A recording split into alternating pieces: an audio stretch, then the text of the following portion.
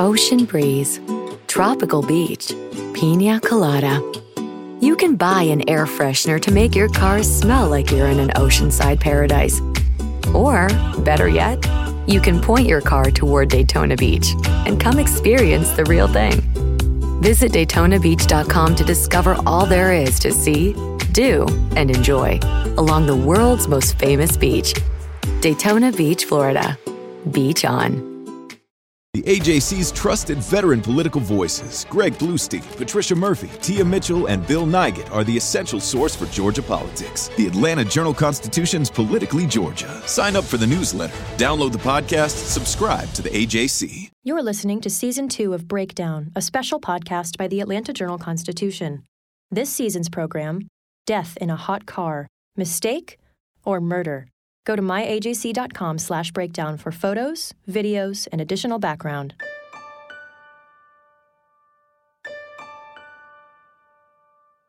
Previously on Breakdown. And you went inside that vehicle hours later. Did you notice anything?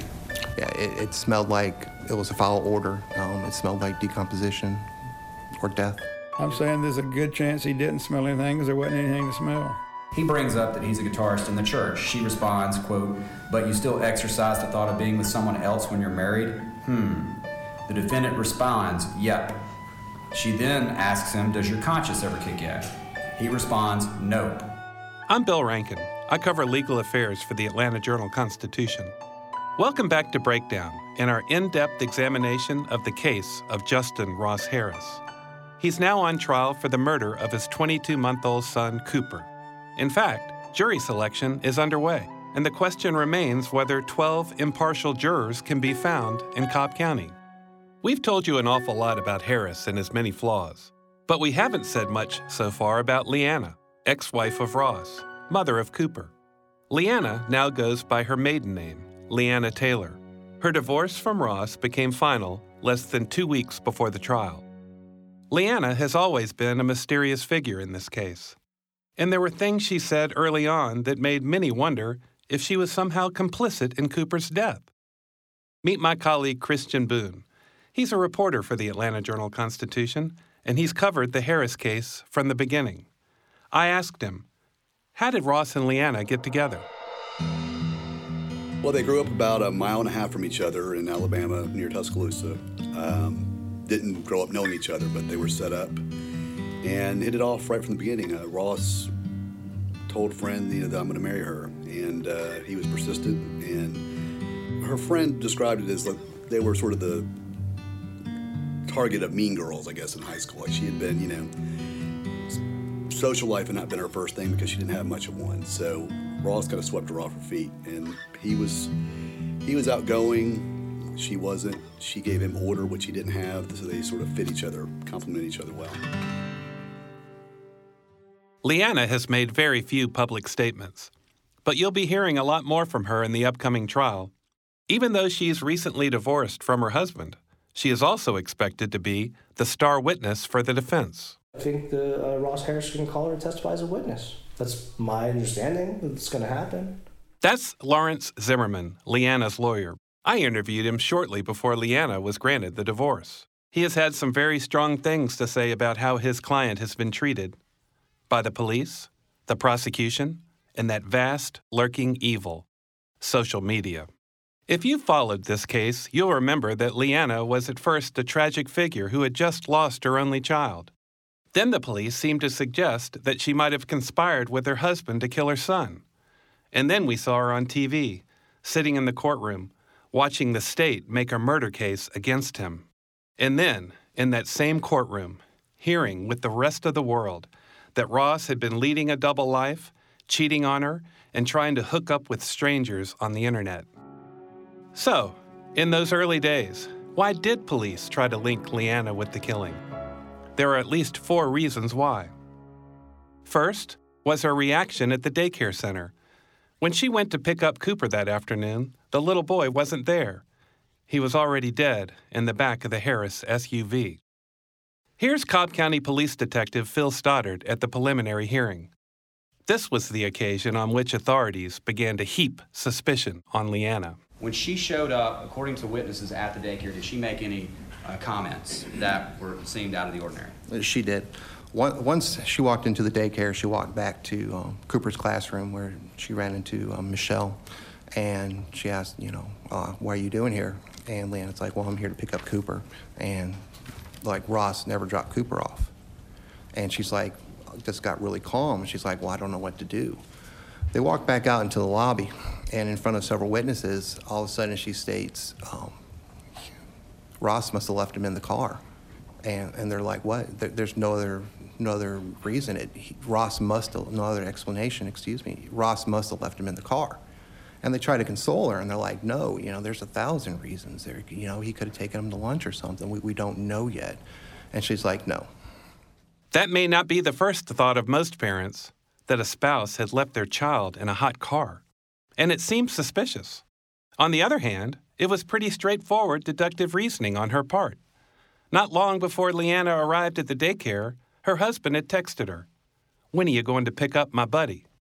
Stoddard noted that Leanna then went to her husband's workplace at Home Depot's offices, less than a half a mile away. It was there she made a number of statements to the police. And here comes reason number 2. Her reaction to the news that her son had just died. Eventually, did she speak with law enforcement back at the treehouse, the place where the defendant worked? She did. Okay. When police spoke with her there, did they say anything of note about her reaction at the scene? Her reaction at the scene, she didn't show any emotion when they asked her, or actually when they notified her of Cooper's death. She did make a statement that, this was her worst nightmare. And after being told that he was deceased, did she ask to see her son or anything like that? No. Who did she ask to see? She asked to see her husband. So, police took her to headquarters to be with Ross in an interrogation room. But you know, and I know, that they didn't just take her there to console her grieving husband. They had them both in a wired room and were watching and listening in on the conversation. Ross broke down during that exchange, becoming extremely emotional. What was he being emotional about? What was the main thing he was crying about or sobbing about or whatever he was doing? It was all about him. I can't believe this is happening to me.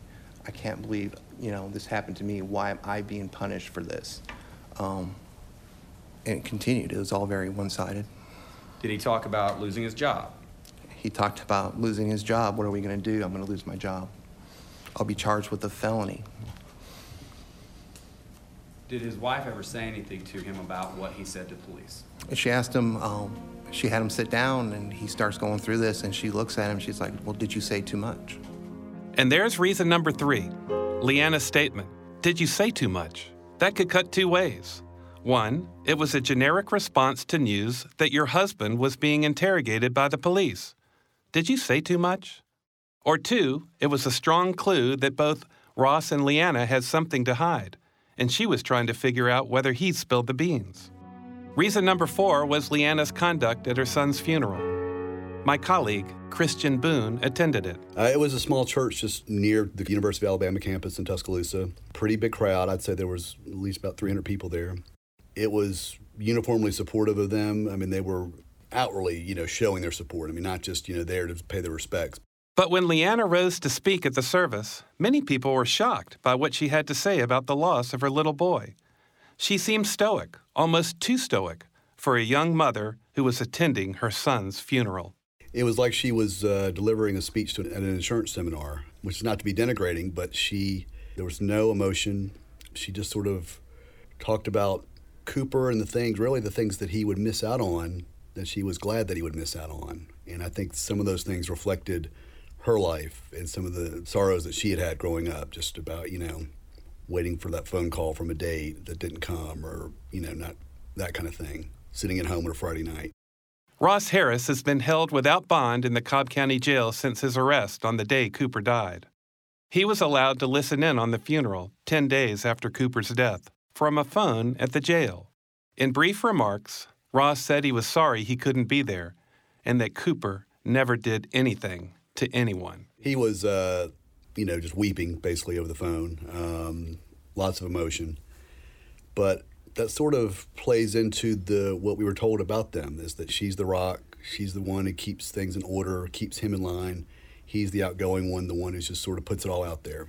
So, to a degree that was seen at the funeral with their respective personalities. After the preliminary hearing, Leanna became a pariah in social media. Strangers accused her of being the worst mother in the world. Here's Christian again. Well, what's interesting is you remember, like in the first week, they were getting tons of support. People were paying money. They had a GoFundMe page that was like a legal defense. And then it started trickling out about the sexting and then the hearing. Then, 2 months after that, only Ross Harris was indicted in Cooper's death. The indictment didn't implicate Leanna in any way, but Stoddard still wouldn't let it go. During another hearing in October 2015, the detective found a way to insinuate that Leanna might have been involved.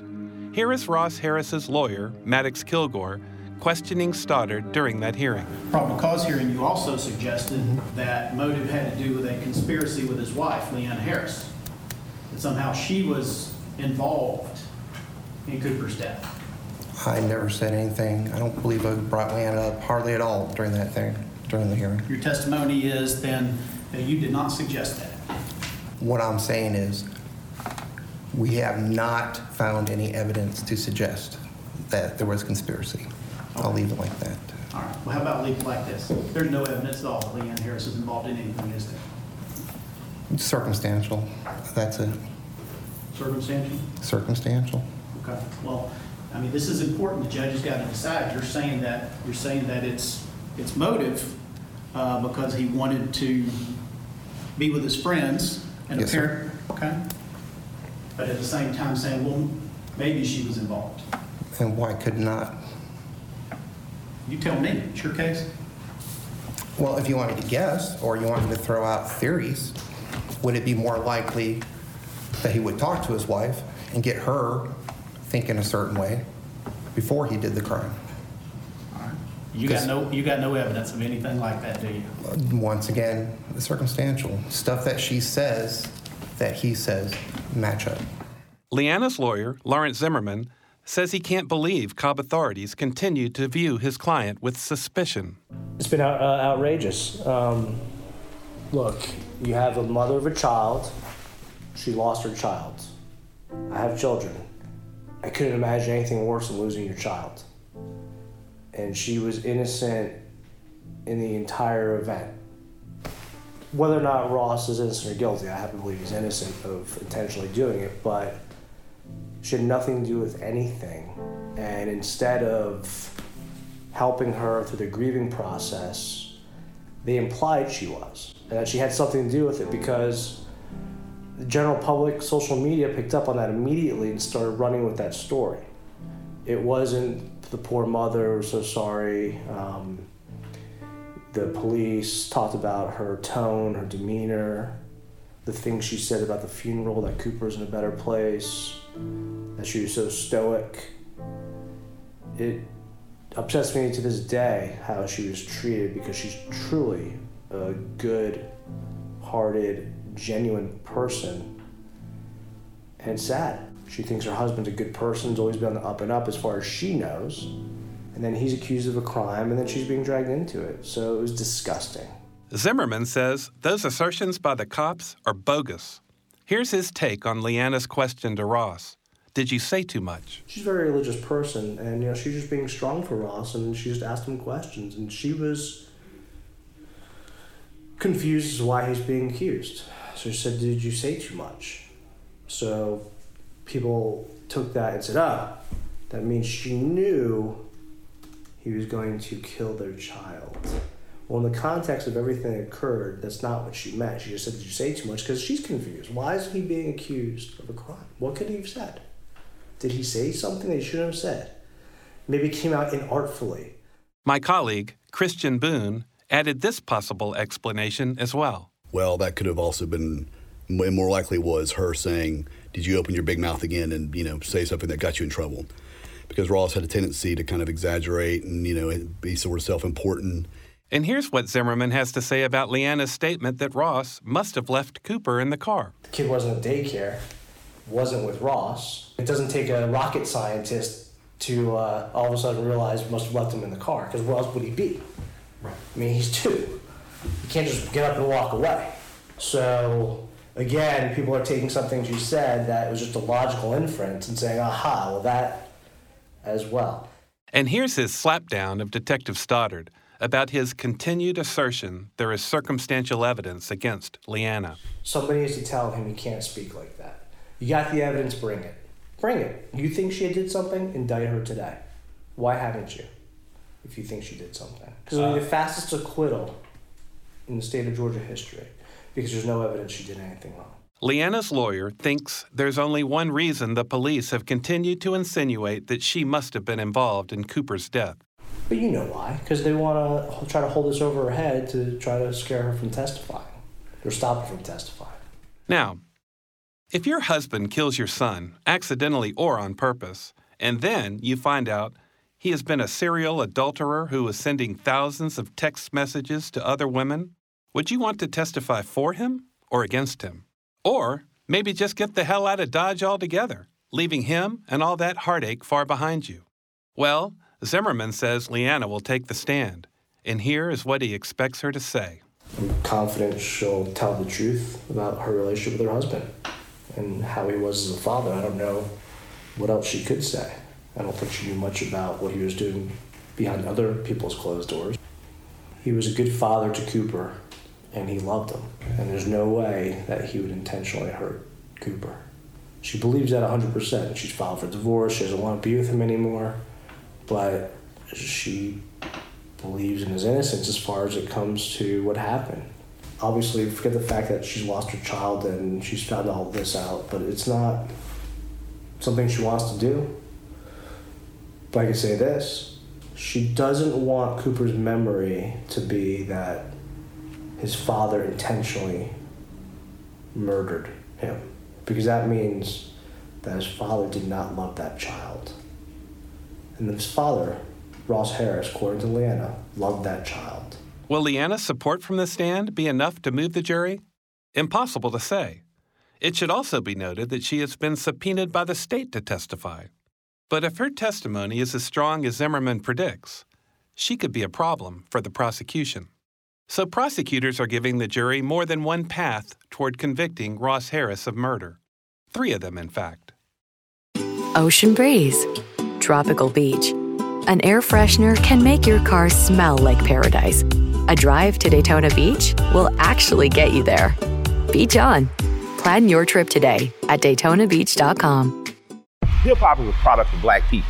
It's a product of black song and celebration. The Atlanta Journal-Constitution presents hip-hop's most pulled elements are pulled from the South. A Southern hip-hop story. We always go back to that moment of the Source Awards. Everybody wants your rhythm, but they don't want your blues. The biggest names in hip-hop. Atlanta is still the mecca for hip-hop. 50 years. No one can deny one film. The power of the South now. The South got something to say. Streaming now at ajc.com/hiphop. Now it's time for Lesson in the Law. We've talked a lot about malice murder, the intentional killing of another person.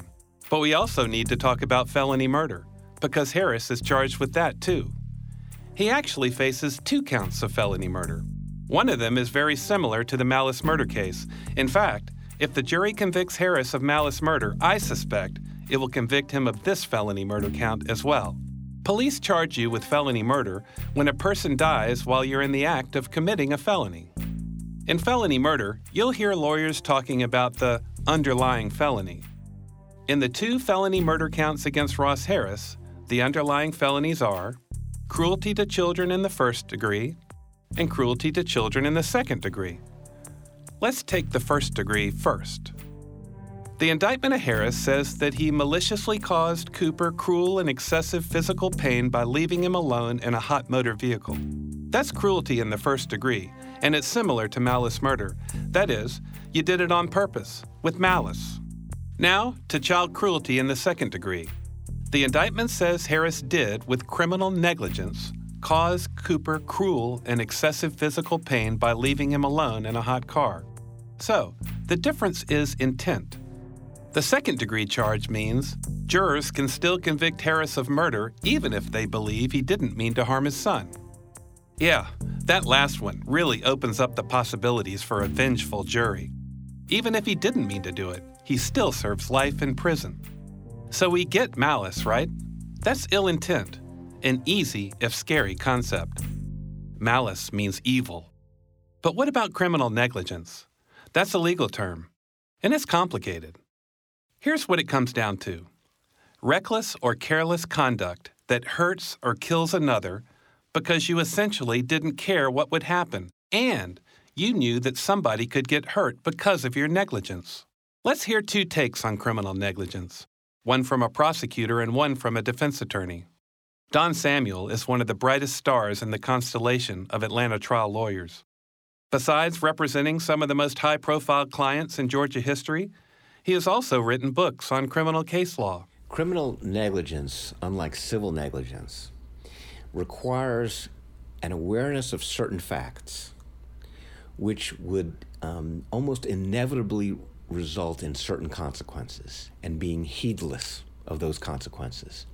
So you have to start with the premise that the defendant knows certain facts and then doesn't care about what are such obvious consequences from those facts. And those consequences are either serious injury or death. That's criminal negligence. Let me give you an example. Someone is shooting a gun in a very urban area in his backyard. You're just shooting your gun. You have no intention of killing anybody, but you're shooting your gun at tin cans, you're shooting your gun at squirrels. And you know that there's neighborhood children everywhere who play in their own backyards. You have no intention of killing any child, but while you are knowingly shooting your gun, knowingly shooting it in a very urban area, one stray bullet goes and injures or kills a neighbor's child. It is so clear that that's a possibility that it's considered to be criminal negligence. Danny Porter is the district attorney of Gwinnett County in suburban Atlanta. I started covering courts in Gwinnett 25 years ago, and I saw Porter in court a lot. To my mind, I've never seen a prosecutor with more presence in front of a jury.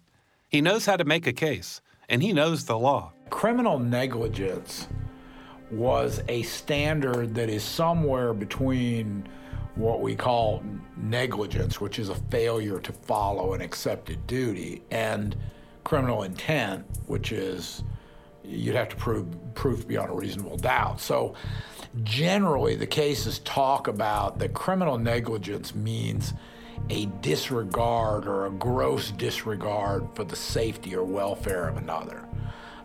Examples of that would be firing a gun into a crowd or firing a gun into the air is a gross negligence idea that you've created such a danger and your level of care for the safety of others is so low that it moves it from regular civil law negligence into gross negligence. Now remember, Don Samuel is a defense attorney who is trying for acquittals, and Danny Porter is a prosecutor who's trying to convict. So not surprisingly, they don't arrive at the same conclusion when asked whether they think Harris is guilty of criminal negligence. Here's Porter. I think in this case, the facts that have been made public almost argue criminal negligence on their own. I mean, you ask the question, what person in their right mind leaves a 2-year-old child in a car, in a public parking lot? That in and of itself almost argues for criminal negligence. Then you add in distraction that the texting and everything made, and that he sought out that distraction, and all of a sudden, we were at a level at that time where we had kids who were dying in cars, the public attention was high, the governor had the program, look in your back seat, pay attention, and here's this guy who's numbing his brain even further from the regular sort of be careful with your kid duty you have. I think the facts almost argue criminal negligence in and of themselves. Okay, you ready to convict? Here's what Don Samuel says. The facts of this case make it somewhat difficult to ever rely on criminal negligence, it seems to me, because the facts that are known by hypothesis are that he knew the child was in the car, that the windows were closed, and that he was going to work. The inevitability of death or serious bodily injury is obviously true, but the facts in that case, the known facts, are clear that it rises to the level of murder. It's malice murder.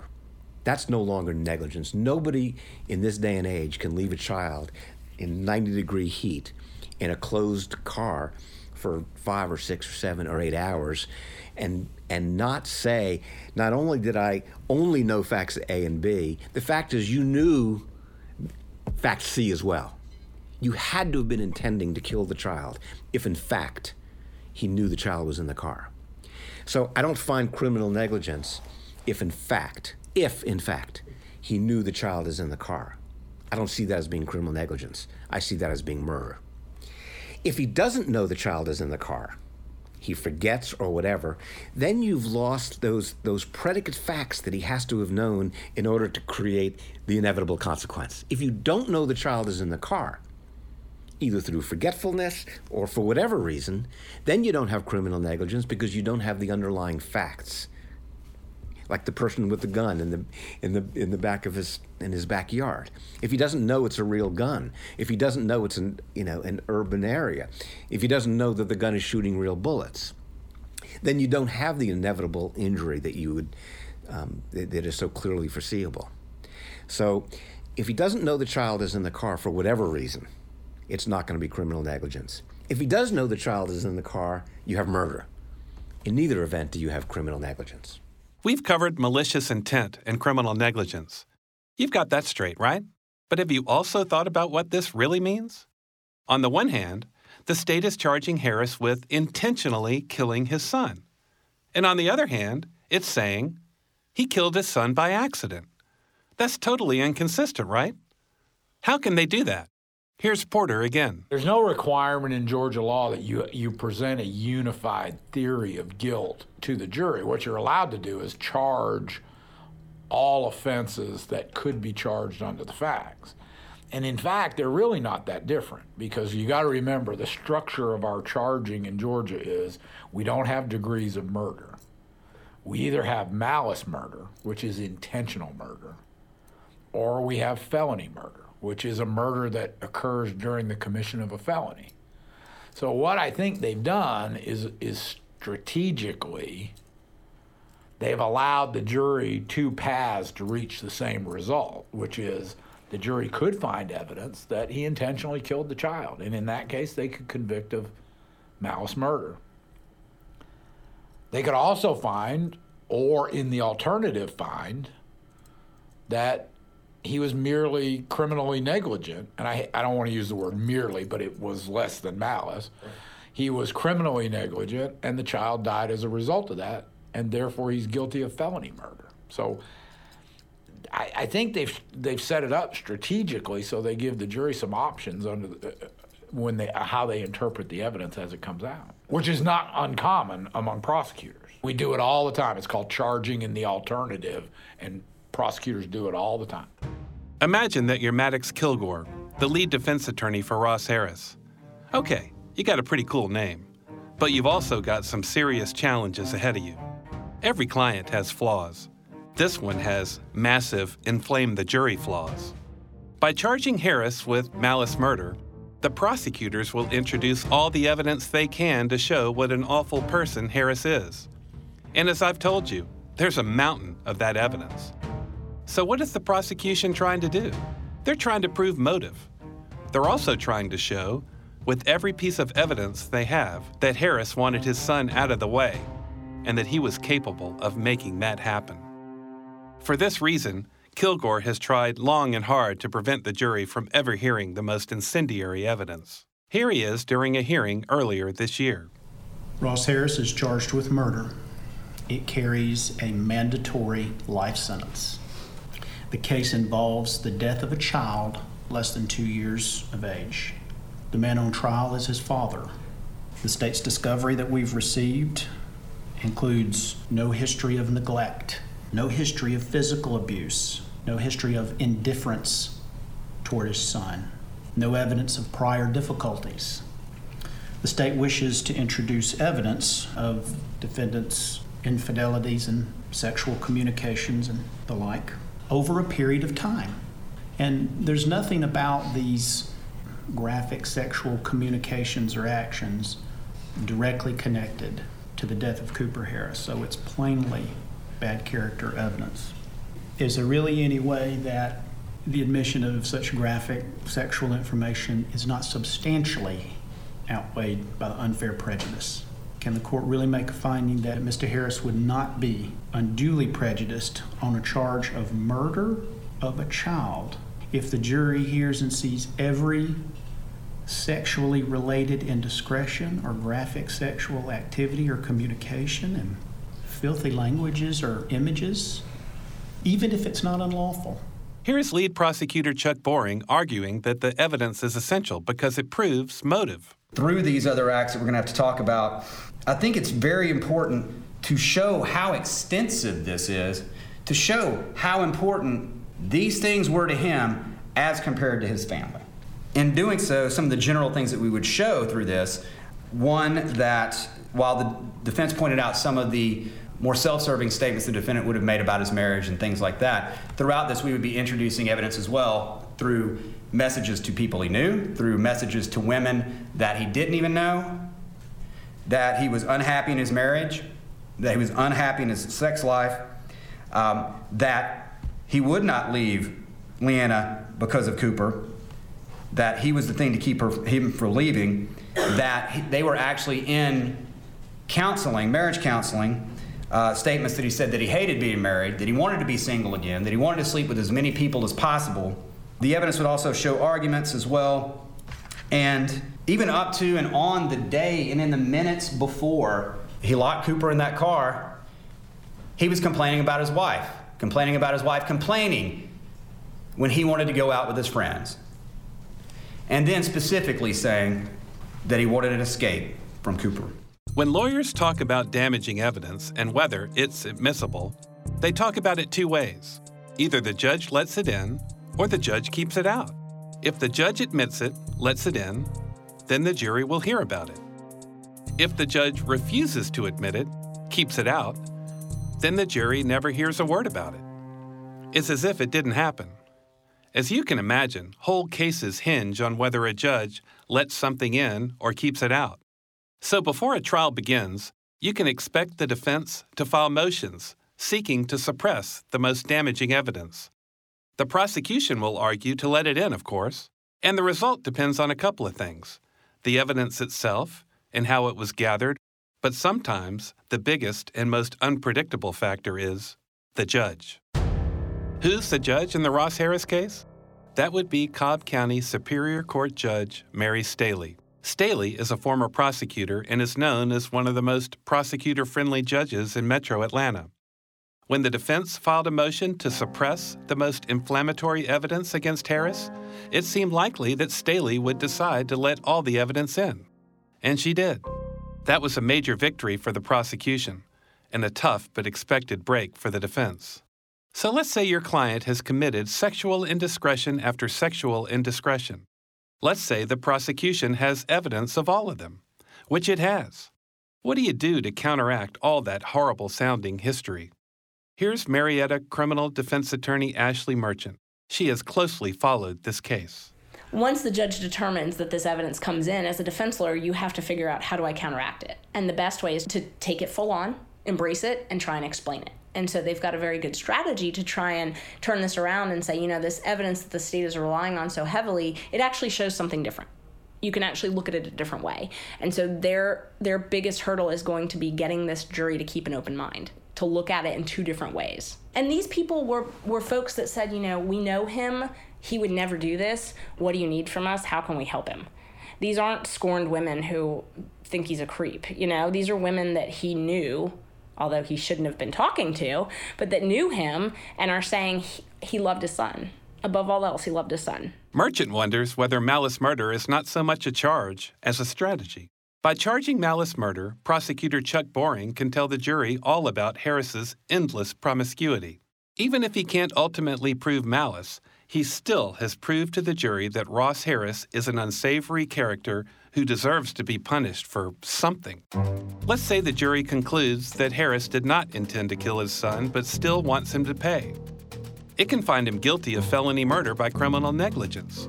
As we've shown, it has the choice to do that. So, Even if you can't show malice, the prosecution still walks away with the win. How big a win? Here's Ashley Merchant again. I think it's going to be very difficult to prove the intent that's required for malice murder, but I think part of the reason that they charged malice murder is so they could get in all of this prior act evidence, this what we used to call similar transactions or prior bad acts. To get that in, they need to say that they need it to prove motive, to prove malice.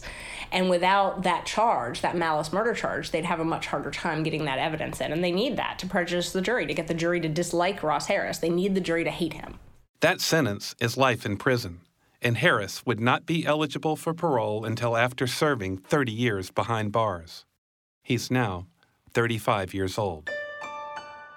Next, on Breakdown, even more charges against Harris, and the challenges of choosing a jury in such an explosive case. I think the case is going to come down to picking a jury, like most cases do. I mean, that's what the O.J. case was about. It came down to picking the jury. They got the right venue, and they picked the right jury.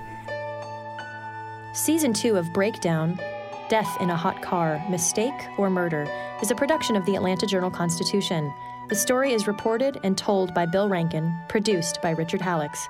Audio production by Chris Basta of Bare Knuckles Creative. The music for Breakdown was composed and performed by Bo Emerson, Chris Nicholson, and Chris Basta. Special thanks to Burt Roten, Ross Cavett, Chris Nicholson, and Buddy Hall.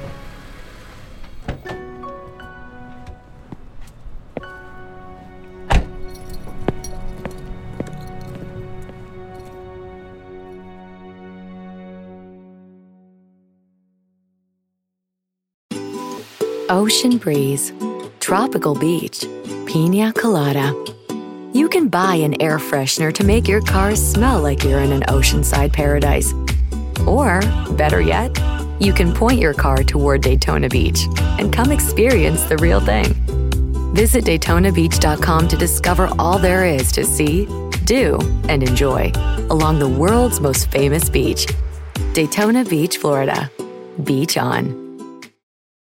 Our journalists at the Atlanta Journal-Constitution are working around the clock to keep you updated on all the developments surrounding the Trump indictment. Now the AJC is putting all of our coverage in one place with our new Trump 19 newsletter. Every Wednesday, you'll have our latest coverage and analysis on this historic case in your inbox. So sign up for free today at ajc.com/indictment newsletter. That's all one word. ajc.com/indictment newsletter.